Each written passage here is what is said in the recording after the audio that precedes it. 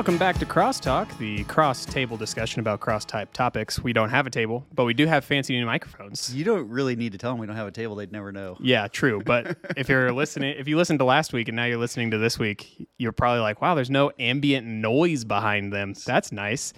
That's because Brian's very nice and good at his job. And he was like, hey, I got these really fancy mics that we can get real quick. And let's be honest, he knows about that and we don't. Oh yeah. We thought we were using fancy stuff. Oh no. When I listened back, I was like, what is that sound that's constantly going? And I went, oh, that's just the room. Yeah, it might have been the heater that we had going on. That's true, because it was like 60 when I got in here. It's all good. Originally. It's all good. I'm Sam O'Banion. That was Nick Pannone. Yeah.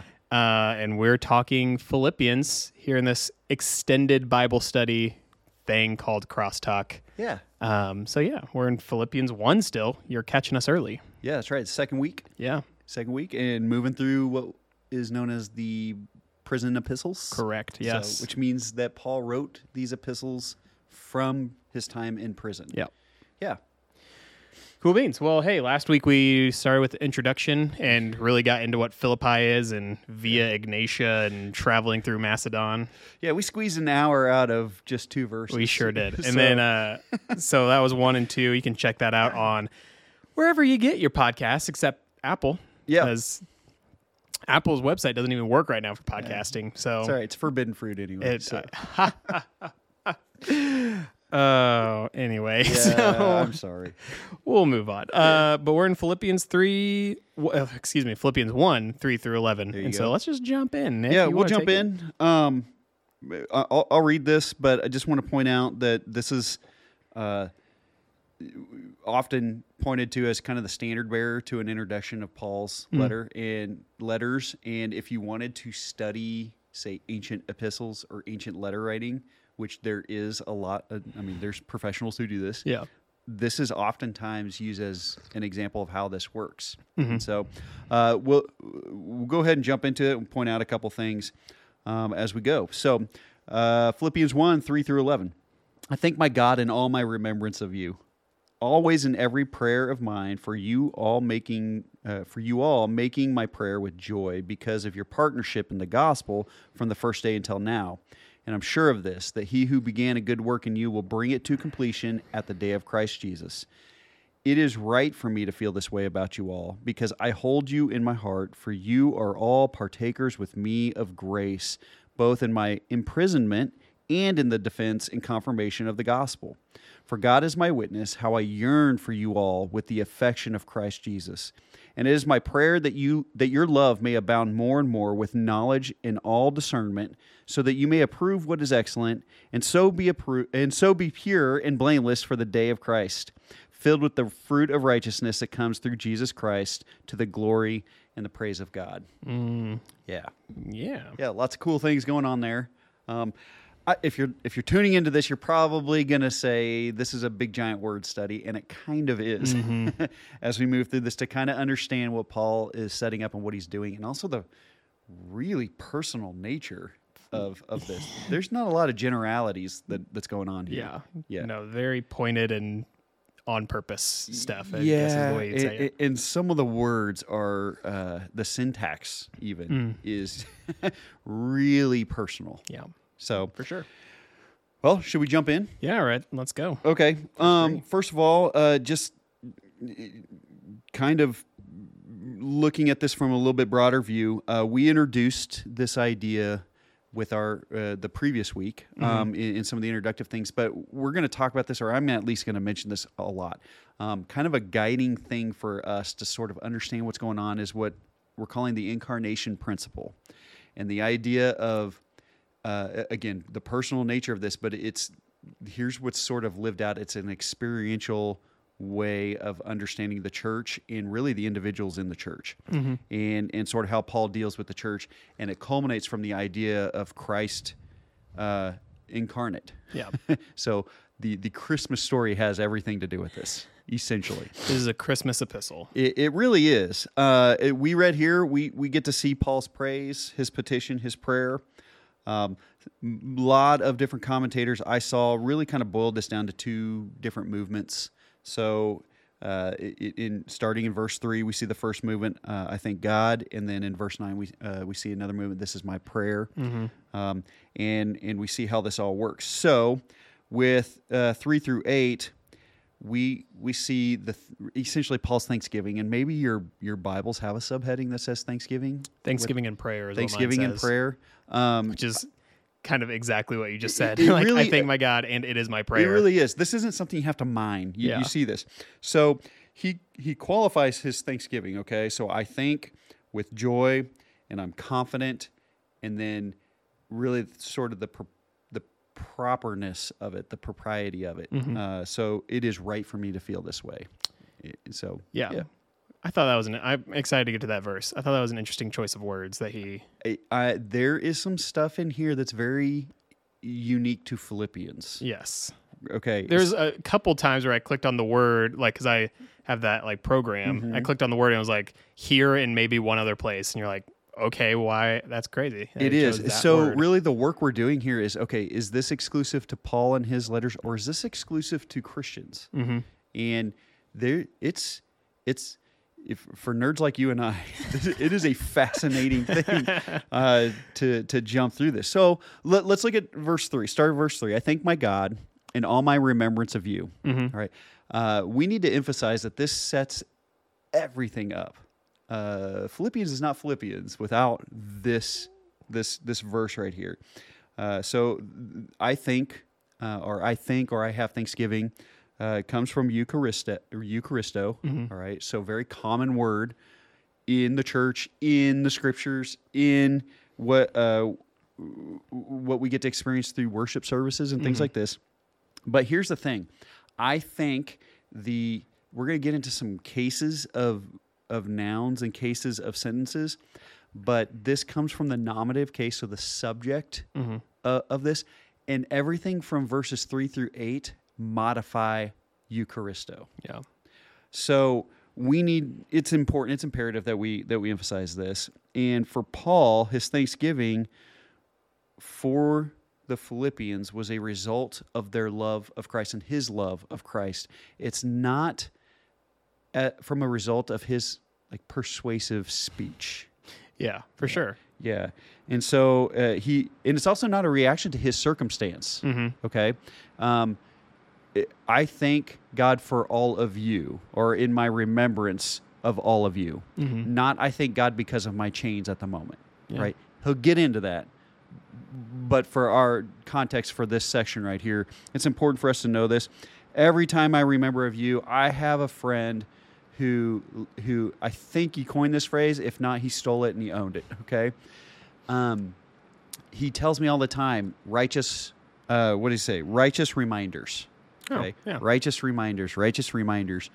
And it's those things where, like, we're not telling someone something because they don't know it.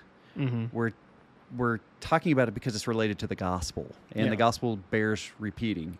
And it bears repeating to people who have already accepted the gospel. I mean, that's like a main theme of Galatians that we went through. It like, is. Just the idea of like, you already know this. Like, what are you doing? This is a righteous reminder that you know what you're supposed to be doing. Exactly. Right now. Paul's not informing the Philippians of the love of Christ. Yeah. Okay.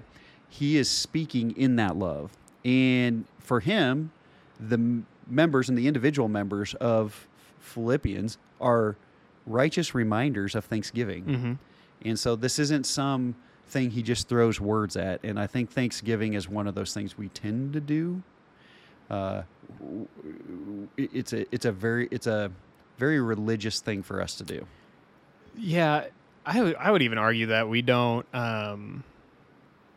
use Thanksgiving often enough, and when we do, it is that kind of Christianese. Yeah. Like, let me just throw this word out there. We should be thankful, and then call it good. Or I'm praying for you. Yeah. Right.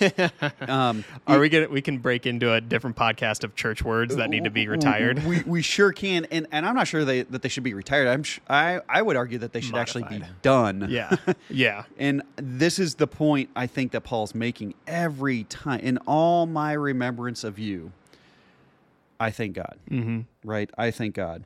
Now, Verse 4? Not Oh, yet. okay. Hold on a second. Because verse 4 is the clunkiest in ESV I've ever read. It is very clunky. I think those that translated the ESV do a marvelous job, first of all. I think they were kind of like, what do we do here? They went, I think, with a very wooden. Possibly. Like, I'm just going to stick to the words and call it good. Except for they mixed up some order. Some word order. Okay. So before we jump into that, though, there's something that gets introduced in verse 3 that kind of it'll show back up throughout the rest of our text here. Mm-hmm. It's the word in. Yeah. Okay. Now, typically in the Greek language, where we translate so in the ESV, it's I thank my God in all my prayers. All right. So the word in the Greek is actually the Greek word en. Okay. Yeah. So if you transliterated it, it would be en into English. Now that's not the word that's in Greek that's used here. That's not what he picks here. He picks the word epi. All right. Now, epi is so dependent on syntax of the sentence structure, and this is also why verse 4 is all wonky, because we don't know where the sentence begins and ends and all that stuff. Yeah. But it's also the translation of it's such a small word, but can be translated into so many things. For us here, it is connected to what's known as the dative case, and it's much like when we've talked about the genitive case. There's different things going on in the genitive that are really weird. Dative has just a couple things. And for this specific thing, it's locative, all right? So I remember you, or I thank God in all my remembrance of you. So the location is in remembrance, all right? So it's an emphasis of actually when I think of you, it leads me to thanksgiving. Yeah. Does that make sense? Yeah. Okay. Sure. Also, if you're reading this, and I mean, if you just take a moment and just go, okay, what kind of church does that? Right? Yeah. That's not his reaction to every church that he writes to. Mm-hmm. But man, when I think of you guys, the default setting I have is Thanksgiving. Yeah. Right? I think about that as like whenever like, I'm trying to think of a good example. If something were to go wrong on a Sunday morning, but there was a volunteer that's always there and just kind of swoops in and takes over, it's like, oh, thank God for him. Yeah. Like you're almost always finding yourself saying that because there's always there to help. Yeah, it's a refreshment. Yeah, and so Paul's like, thank God for you. Yeah, good night. It's not that the Philippians have everything figured out as a church here. I mean, we're gonna run into this. Yeah. Right? They've got some issues, but man, the thought that Paul has of the individuals that make up the Philippian church brings him to a space where he goes, I thank God. Yeah, I thank God.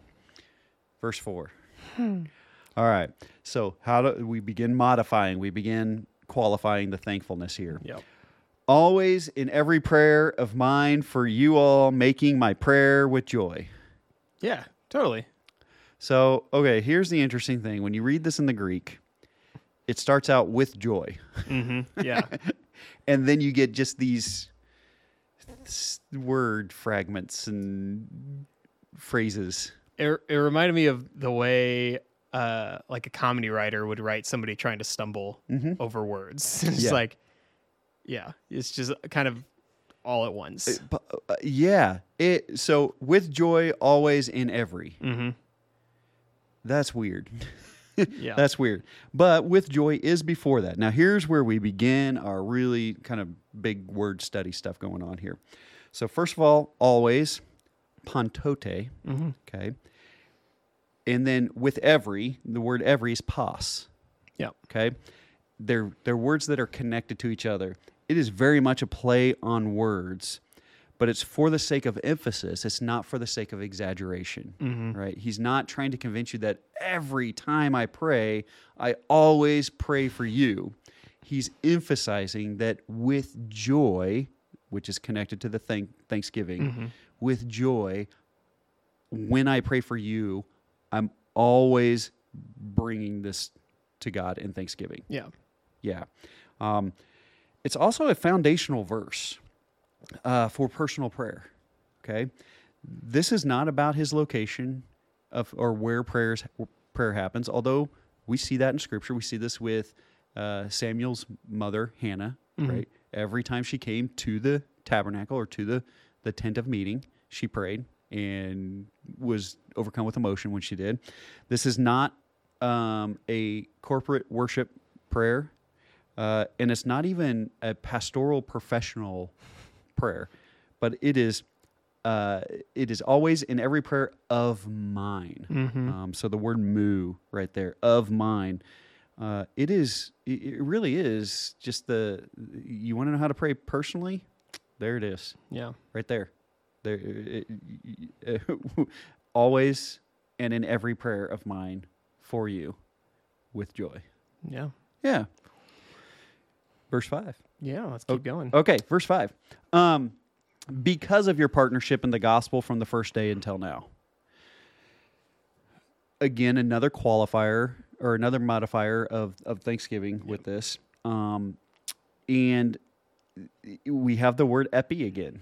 Okay. So in the ESV, because of your partnership in the gospel, but it's connected to this partnership or this, maybe your translation says fellowship or partner. We say partnership, fellow worker or fellow workman. It is the Greek word koinonia. All right. Now, you're going to know everything you need to know about koinonia, but it is such a fantastic and important word in the church, for the Christian, because of my partnership or my fellowship with you. So koinonia, it refers to the intimate Christian spiritual community, right? Kind of the way to remember this is the church coined koinonia. Yeah. Yeah, the church coined it. Now, here's the thing. I don't know how to stress this enough. It is an absolute foundational identifier of the Christ follower. The way the Christians related to one another is how the world around them, especially in the Roman Empire, identified them. There were two things that stuck out to that essentially the Roman citizens considered weird. Okay, but it made the Christian living in the first century just kind of pop. First of all, you worshiped one God. Strange. Yeah. Second of all, the care that you had for one another was bizarre. And it was this koinonia. Okay? It was the koinonia. It's mentioned 19 times in the New Testament. And it absolutely confounds polytheists. Paul uses it 3 times in his letter to the Philippians, and Philippians is not a very long letter. And then there's a handful of other times where he uses words that's connected to koinonia. One of them's in our section that we're studying right now. Fun fact. Koinonia was also the final word that was spelled correctly by 14-year-old Karthnik Namani in the 91st Scripps National Spelling Bee in 2018. Define fun. He is from McKinney, Texas. Really doubling down on this, I'm doubling down on this. Okay. Yeah. Did you know that there were 519 people who qualified for that spelling bee, which is the most ever? What is happening right now? And it ended on the word koinonia. Cool. Yeah. There you go. Okay, here's the reason why I point that out, honestly. Okay. All right, I was actually going somewhere with it. It's such a thing. It became such a thing, and it started with how Christian people related to one another. But it became such a thing that ministries have grown out of that. And then there's other types of services that have, if you Google the word koinonia and you just kind of searched a couple pages, you see all kinds of types of services that have developed out of that it has become part of the regular common language. And it ended up in the spelling bee. And that was 1971. You said 2018. Oh, 2018. 2018. I thought you said No. Oh man, 2018. I don't know. Yeah. I'm pulling 1971 out of something. Yeah. Just so you know, Karthnik Namani is now 17 years old. Interesting. There you go. But I just did quick math though. I'm going a little fast and loose with the word interesting, but it is because that's not I feel like that is something that was waning, the idea of koinonia as let's promote this idea of koinonia and this word was waning when I was in school, like when I was in junior high and high school. Because I think this is the first time I've thought about the word koinonia since maybe freshman year of college. Okay, so I'm going to argue that it is something that the church in large today is not mindful of. I 100% agree. Now, this gonna sound soapboxy, but it's really more preachy. Okay, I think this is the definition of the incarnate principle or incarnation principle. Yeah. All right, that fellowship, and when I say fellowship, I'm not talking about donuts.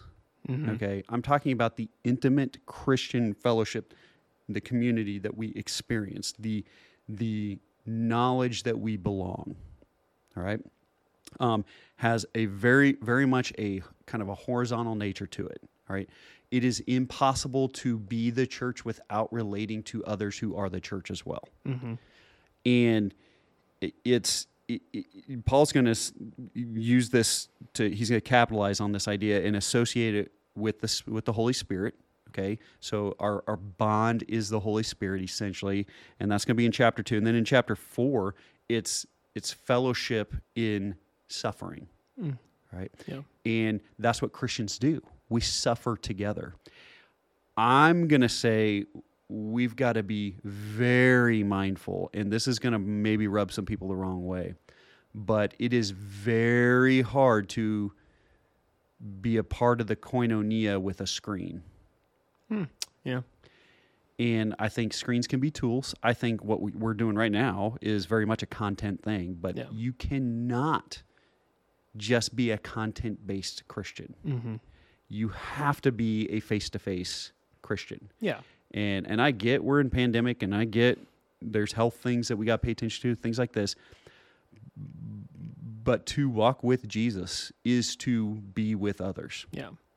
Yeah, I think that's excuse me. I think that's fair, and I don't think that ought not ruffle feathers, because you're not saying like if you're sick or potentially need to stay home because you could get very sick, that this is a bad thing to stay away for a time. Right. But at some point, you do need to consider what fellowship am I having. I just think that's fair. I think it's problematic if our connectivity is a screen. Exclusively and only. Yeah. Yeah. I think that koinonia is risky, and it is a risk that we are called to take. Why? Because of the things that we're going to study about it. Because it's the Spirit that bonds us, not a screen, not content, by the way. Like, we cannot just be exclusively content. And I know that there are churches that's what it is. And that if you were going through a crisis, they would never know, because when you're done watching, you just shut the lid. Yeah. And if you step into temptation, or if you step into sin, they're not walking with you. Yeah. And we have to. That is the call for this. It is impossible for us to thank God in all our remembrances of you if we don't have a remembrance of you. Yeah. I cannot stress koinonia enough. And so it leads me to ask this question: how do Philippians fellowship with Paul? Well, he calls it a gift. He calls it a continuing the ministry. He calls it suffering. He calls it even in association with following Jesus. And in this, in verse 5, because of your koinonia in the gospel from the first day until now, that the gospel is not only the environment of koinonia, it's the goal of koinonia. It's the nature of the gospel is to bring into the fold. Yeah. Gospel is another one of them words, man, euangelion, and we've talked about this word before, but it is used 9 times in Philippians. 9 times. It's proclaimed, it's defended, it's advanced. It is movement of God through history perpetuated by God's human spokesperson.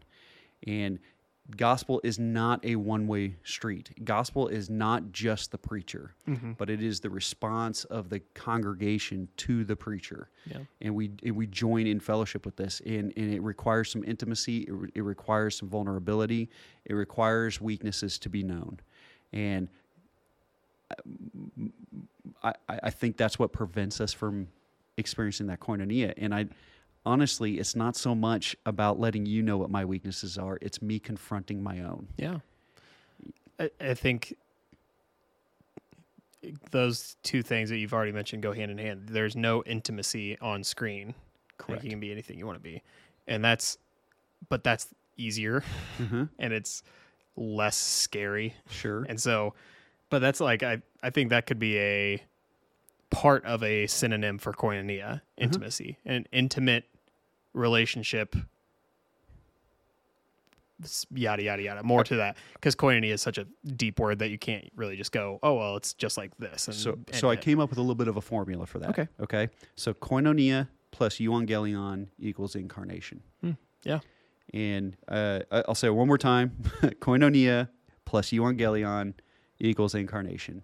Fellowship plus the gospel equals the experience. Okay, it equals the experience. Yeah, and that it has to be, man. No, we don't just come to the experience, but we are the experience. Yeah, right. For sure.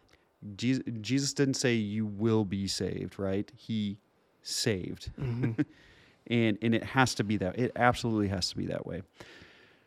All right, so this feeds into verse 6. Again, more modifying this idea of Paul's thanksgiving. And I'm sure of this, that he who began a good work in you will bring it to completion at the day of Christ Jesus, or the day of Jesus Christ. Sam. Yeah. This was the absolute first verse I ever memorized. Nice. The absolute first one. Now, I memorized it in the NIV, being confident of this, that he who began a good work in you will carry it on to completion until the day of Christ Jesus. And it's the go-to. If I was stranded on an island, that's what I would know. Yeah. If I didn't have scripture in front of me, that's the verse I know. You can thank a guy named Matt Clayton for that. Confidence, though, man. It's cool to hear Paul talk about confidence. Especially in his circumstance. Especially in his circumstance, which ought to inspire us to have ours in our circumstance. Okay?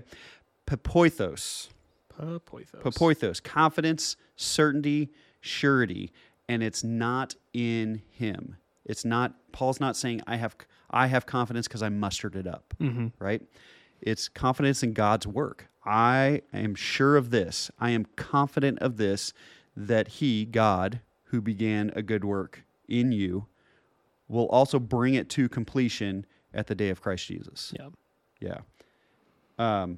So it's God's work. It's not Paul's persuasive ability. Like, you are not following Jesus because I was so skilled in persuading you. But it's He who began the good work. Yeah. Right? Then on top of that is the good work itself. It's the calling and it's Christian maturity. Right? We are not finished yet. And the reason why we are not finished yet is because we know that Jesus has not come back yet. Fair. Yeah. So there's still work going on. The work's ongoing until the day of Christ Jesus, which is the return of Jesus. And if Jesus isn't back, then the work continues. It means we have not reached full maturity yet. Yeah. And then I have this quote, and I don't know who said it. I just have it in quotations. We must. Oh, no. I know it is. This is from John 9:4. We must work the works of He who sent me while it is day. Night is coming when no one can work. That's the call. Yeah. Yeah. What do I do until the day of Christ Jesus? You work the works of He who called you. Yeah. Yeah. Yeah. I just like the juxtaposition of those two verses. I'm joyful because of our koinonia and the good news from day one. And that reminds Paul of which I'm confident in the good work that will be there until the end, until it's complete in the last day. Yeah. So from first day to last day. I just love that. Well, and it's an encouragement not to be overcome by our circumstances, right? Yeah. That whatever it is, and it could be our own sin, it could be someone else's sin that we're feeling the that reverberates into our into our own lives, and we're not overcome by that, but we're confident that the one who began good work in us is going to continue the good work and complete it at the day of Christ Jesus, when he returns. Yeah. Now, the day of Jesus filters in the rest of this passage, filters in the rest of these verses. But verse 7. Yeah. All right, this is the one I think you mentioned a little while ago. It is right for me to feel this way about you all, because I hold you in my heart, for you are all partakers with me of grace. Yeah. Fascinating, both in my imprisonment and in the defense and confirmation of the gospel. A huge verse, like just lengthwise, but just some interesting ideas. Okay, why don't you name some that pop up? It is right for me to feel this way. Yeah. If anything, I would argue that it's, I don't know, morally ambivalent. Would that be a good way to say it? I don't think there's had he not put this in, I wouldn't have thought of the morality of feeling this way for the Philippians. You know, see what I'm saying? Like, because it is right for me, I immediately think like the right thing to do. Like, this is a morally good thing for me to be doing. Right. And even the word dikaios means like righteous. So this is a righteous thing for me to do. Like, is it? It's just it is a morally and ethically righteous thing that I feel this way for you. Like, I think it's such a weird cultural thing. Yeah. Oh, okay. Okay. We have this bizarre thing in culture where we follow our emotions almost exclusively. And then we have this weird thing in our culture where we say emotions are lies. Right? I think there's a theology of emotive things here. And I think feelings are connected to something. I don't think we should be Jedis and trust our feelings. I think we should explore them. I think we should ask, why do I feel this way? There's some kind of underlying belief that's led to some type of thought that has caused me to feel this, and then most of the time it leads us to do something. I'll even give you one more on top of that. I think that's good. I think we need to learn more words about feelings. Correct. I am mad. No, what are you? Are you angry? Are you, what's another? I immediately forgot all my mad words. Well, but it's not even just that. It's incensed. Asking, yes. Well, okay, why am I incensed? Yeah. What is it that I believe about this person, about God, about myself, that has led me to feel incensed, angry, frustrated? Yeah. And understanding that there's a difference between being frustrated and enraged. Like, right. What, and exploring, I think that it goes into that of, how are you feeling? I'm mad. Well, what kind of mad are you? I'm frustrated. Okay, well, I can work, let's work with that. Let's dive into what does it mean to be frustrated in this. And it's always connected to something that you believe. Yeah. Right? Absolutely. Yeah. And I would argue and emphasize that it actually is connected to what we believe about God. Now, as I say that, I don't think it's easy. I don't think it's easy for us. That's a work. Oh, yeah. That's something that there's an exploration that goes with that. And it's not going to always be fun. Like, if you explore, why am I happy? Well, yeah, that'll be fun. Like, I'm happy because of these things. But if you have to spelunk into your soul of why am I enraged that my dog vomited on the carpet? Like, right. It's like, oh no, now I have to peel back the onion of, well, what in my belief, in my past, in my whatever would lead me to be mad at a dog for doing this, or whatever the case may be. I think first of all, Scripture says to examine yourself, okay? And it does this all over the place. And I think it's connected to this theology of emotive things. You ready for me to say something really controversial? Yeah. I actually think it solves our political crises. That's fair. I really do. I think it solves our political theological issues when we practice a healthy theology of emotion. Yeah. I really do. It boils back down to things that we believe, and then hearing and listening to what others believe, and we realize then that we can have compassion on someone who thinks and believes something completely different than me, because we go, oh, that is a child of God, or, oh, that is a lost person just like me. And there's a connectiveness to that. One might say a koinonia to that. And I think it brings us, to that. Some fascinating things in that verse. Anything else in that verse that maybe you noted or you had noted on there? No, the only other thing I put was partakers. Yes. Being subkoinonous, Yes. which is literally joint partners. Joint partners. We are together in this. Also from the word koinonia. Yes, we are koinonias in this. Yes. It's sug and then koinonas. Yeah. Koinonous, excuse me. Uh-huh. I did read one thing that I liked, the idea of joy coming out of grace.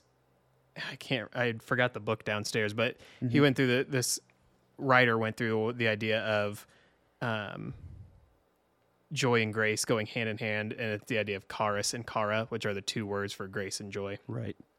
But I'm not going to mention that because I don't remember what it said. Well, but I actually do think it's worth mentioning. I'm glad you brought that up. First of all, I wrote down the word partakers, the koinonos. Yeah, good luck. Yeah. The typical Greek smashing a bunch of words together here. But next to it, I just wrote the letters IP, incarnation principle. Incarnation principle. That you are partakers. You first of all, Paul says, right for me to feel this way because I hold you in my heart. Yeah. Right? And for you are all partakers with me of grace, both in my imprisonment and in the defense and confirmation of the gospel. The full experience of the gospel. So the calling to something and the calling for something and the calling to go somewhere. Yeah. Right? And we're all doing this together. You're not, Paul in prison by himself is not isolated. Yeah. Yeah. Fantastic verse. Just a great one. But it's capitalized in verse 8. All right. For God is my witness, how I yearn for you all with the affection of Christ Jesus. If you just picked verse 7 to kind of understand how emotions work in theology, you're going to miss something if you don't read verse 8. Yeah. Okay? First of all, it's an oath. All right? I'm not just throwing words to you. God as my witness. I swear to God, this is how I feel about you. Yeah. Right? And then the word yearn there is not a common word. No. Not a common word at all. Epipatho. There's our word epi again, by the way. Epipatho. It is the stuff I read on it is declares it a distinctly Christian word. Distinctly Christian word that I yearn for something. For Paul, he says, my affection for you, right? That for God is my witness, how I epipatho for you all with the affection of Christ Jesus. And the word affection, possibly my favorite Greek word of all time. Okay, you said the word spelunking earlier. Okay, it is the Greek word spelagnon, right? Spelunking comes from that. Yeah. And it means to go in, right? To go to the depths. There's not really a translation for this word because they didn't know what it meant. The best one I saw was entrails. It's a biological word. Yeah. It's for something that you feel deep within, but you don't know where the location is. Guts is another one. Sometimes if it is an anatomy, say you're in a human anatomy class or a biology class, that you might be talking about intestines. But Paul has such a yearning or a feel or an emotion of pain or long suffering for them. It comes from the deepest places of the human experience. In other words, I miss you so much and I can hardly stand it. It is like the most emotional word that you could possibly use in the Greek language. And coupled with a very Christian word, like the almost Christian specific word of epipatho. Epipatho. Yeah. Yeah. Exactly. I was going to try and do it fast, but it's impossible. It's really impossible to do. Yeah. Epipatho. There we go. Ah, man, such a such a deep verse, man. Mm-hmm. Such a deep verse. Well, we got 3 more to go. Yeah. Okay. So verse 9 gets us into the second section here, Paul's prayer or his petition, right? So he launches into that. And it is my prayer that your love may abound more and more with knowledge and all discernment. I think that's my favorite verse of the grouping. Okay. Well, tell us why.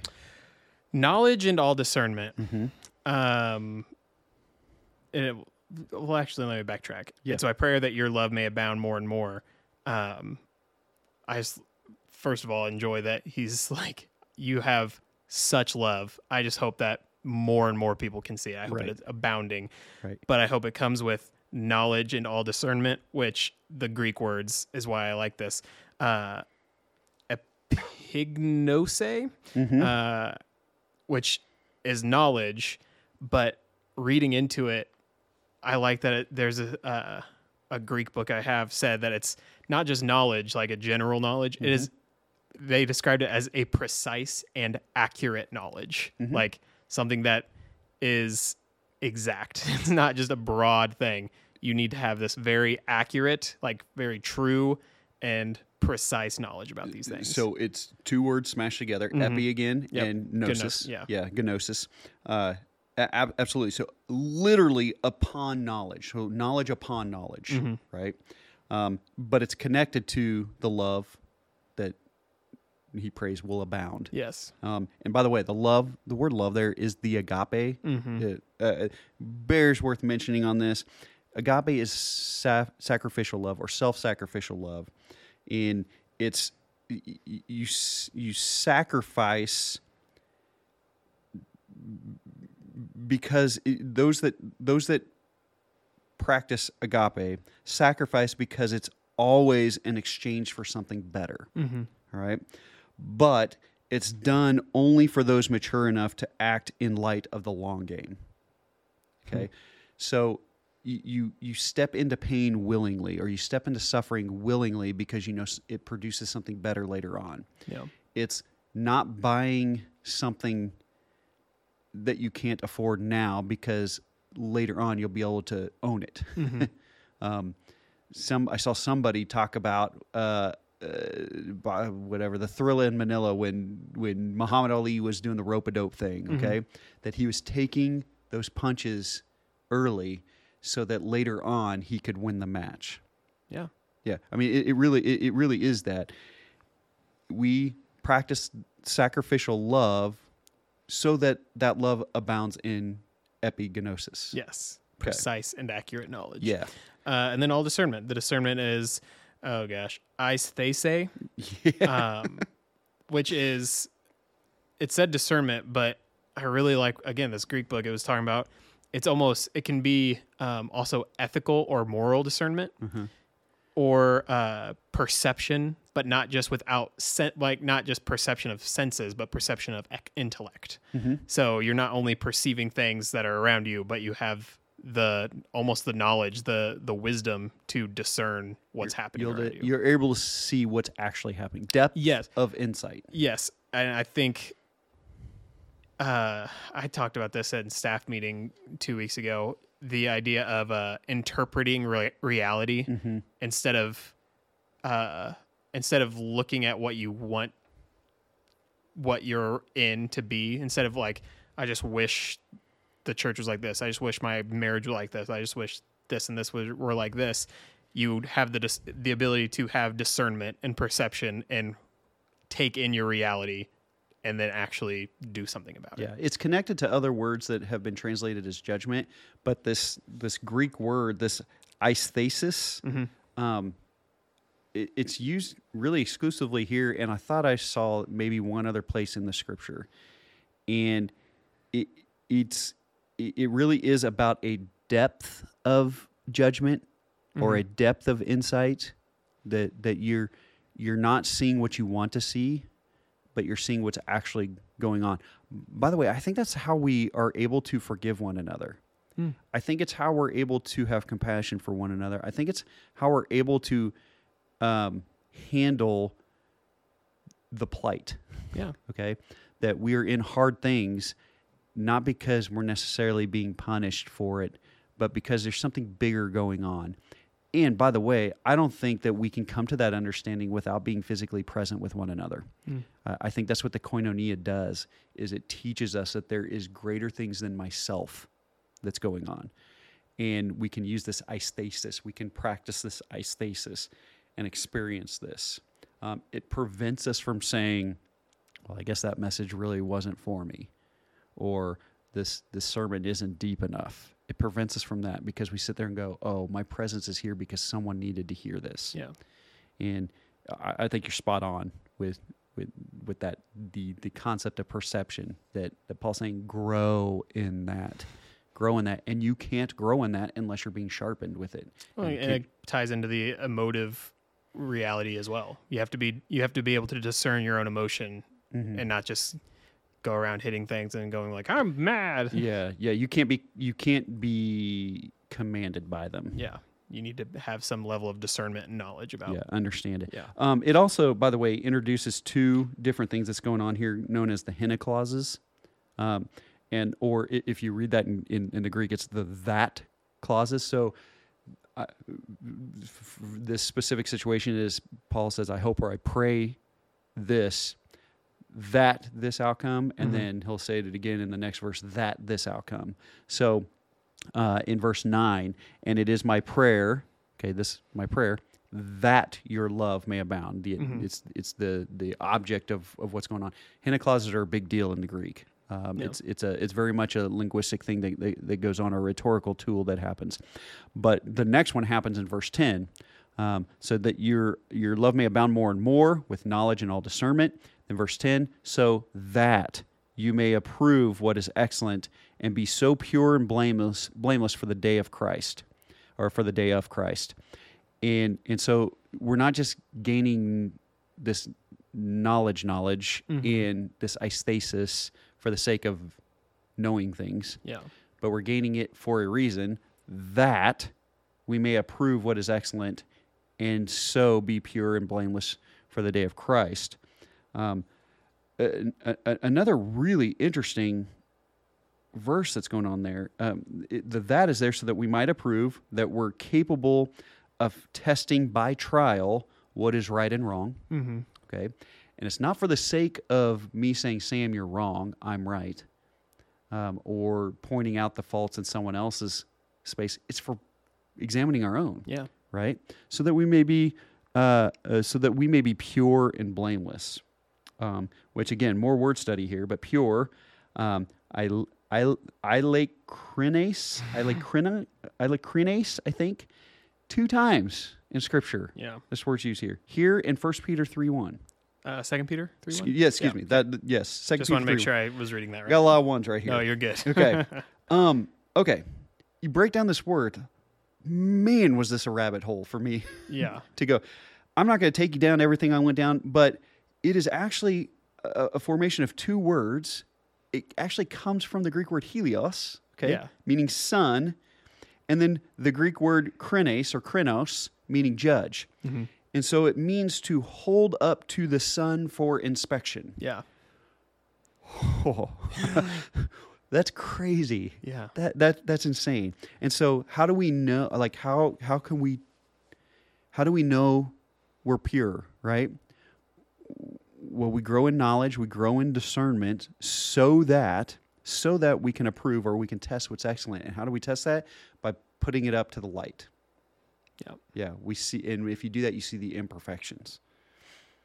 That's crazy. You could do a whole sermon just on that word, because it's like Easy. sun, UO. Yeah. Hold your heart up to the SON to So easy. Yeah. So easy. that quick. That's how you preach a sermon, guys. This- It's that simple. Like people see us on stage and go, "Great sermon." It's like, you can do this. Yeah, you have no And you- idea. It's as easy as finding an interlean in your Bible and going, "Oh, that's cool." Yeah. That's All it. I hear is you just said, good job reading. Yeah. Yep. Yeah, good job reading. But it is, man, what a wild word. Yeah. What a wild word. That the purity is being able to see the imperfections when you hold it up to the light, which can't be seen if you don't. Yeah. And then blameless, more smashing of words together. Aproskos, Kapos, something like that.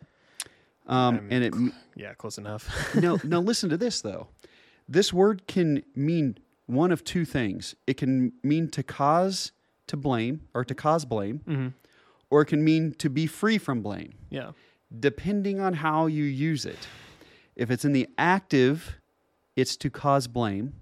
If it's in the passive, it means to be free from blame. Mm-hmm. Again, wild. Language is so weird. Language is crazy.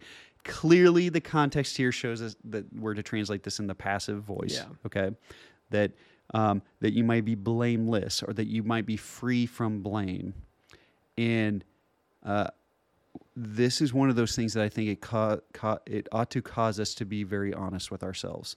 We don't like the words shame and blame and guilt. Mm-hmm.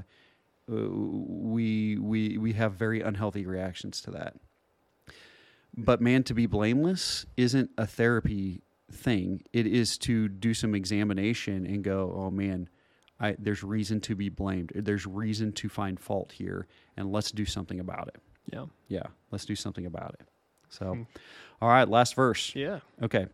So to be pure and blameless for the day of Christ. Again, more reference to the second coming of Jesus, filled with the fruit of righteousness that comes through Jesus Christ, to the glory and praise of God. Okay, so I think there's certain phrases in here that should be obvious that they stick out. First of all, this fruit of righteousness, it is not something that you and I can just kind of manifest, but it is the result of righteous activity. Yeah. Okay. And if people have listened to us when we talked about Galatians, they ought to go, oh yeah, they spent like an hour talking about about this. Galatians 5:22 mentions righteousness as a fruit of the Spirit, right? Which enables us to participate in righteous activities, to be held up with God, and brings us to that. My note here: righteous living protects then the church. It protects us from impurity. It protects us from blame. It protects us from all these things that we have just mentioned. Okay. Then the glory of God, right? That comes through Jesus Christ, to the glory and praise of God. And I just started thinking about this. Really, I don't have notes about this. It's pretty self-evident in here, but I just have this question. Today, our generations here, does the glory of God matter?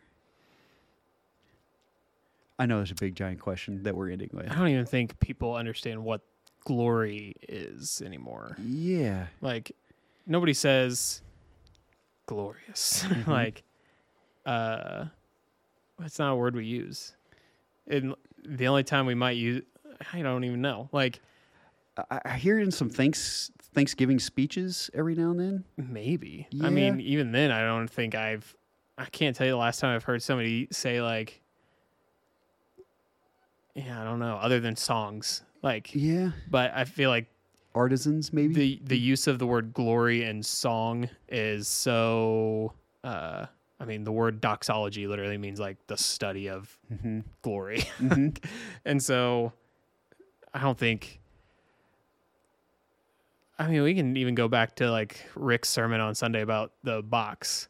It's like, I think we've put God in such a box that it's not a glorious. Yeah. There's very little glory in it. That he exists for me.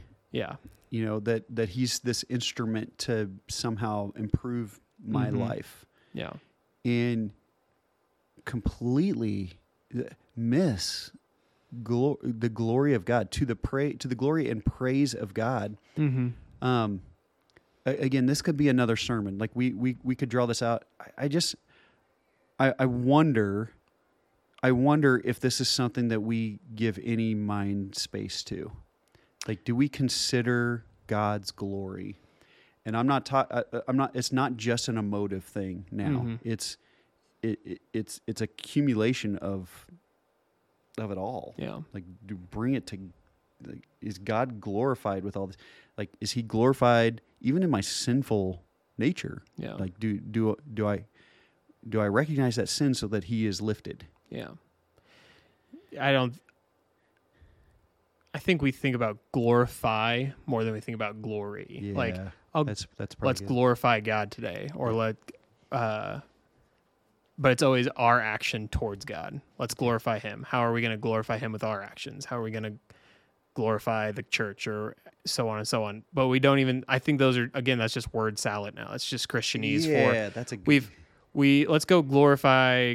How can we glorify God today? And it's like, what does that even mean? Like, bring glory to God. It means to make much of Him. Yeah, but like, we don't think of it like that. It's to glorify. Today, if I said, "Hey, how did you glorify God today?" somebody would probably be like, "Well, I read my Bible and I went to church." Yeah, and it would just be about it. But, and I think all that's good. I think all that's wise. That's not. I'm not disparaging. You should read your Bible. That's what we're doing now. Yeah, exactly. I'm just. I get curious with this. Okay.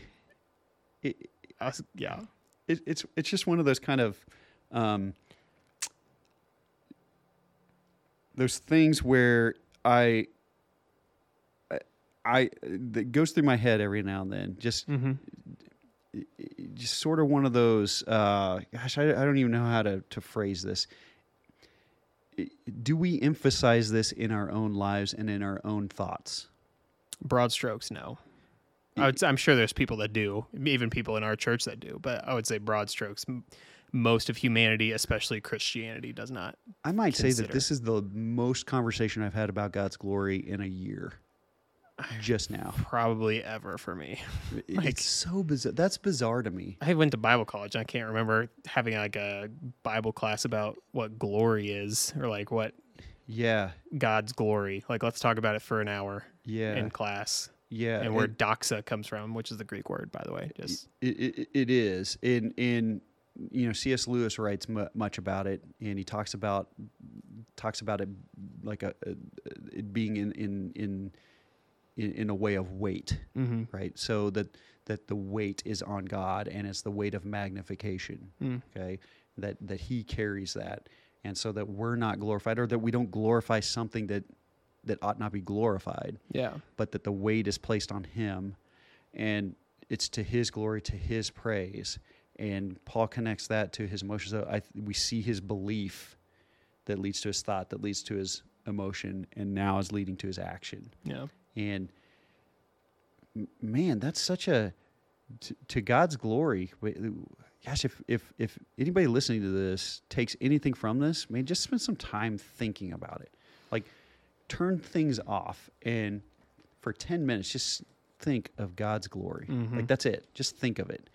And I'm really curious to know, do we give the mind space to that? Yeah.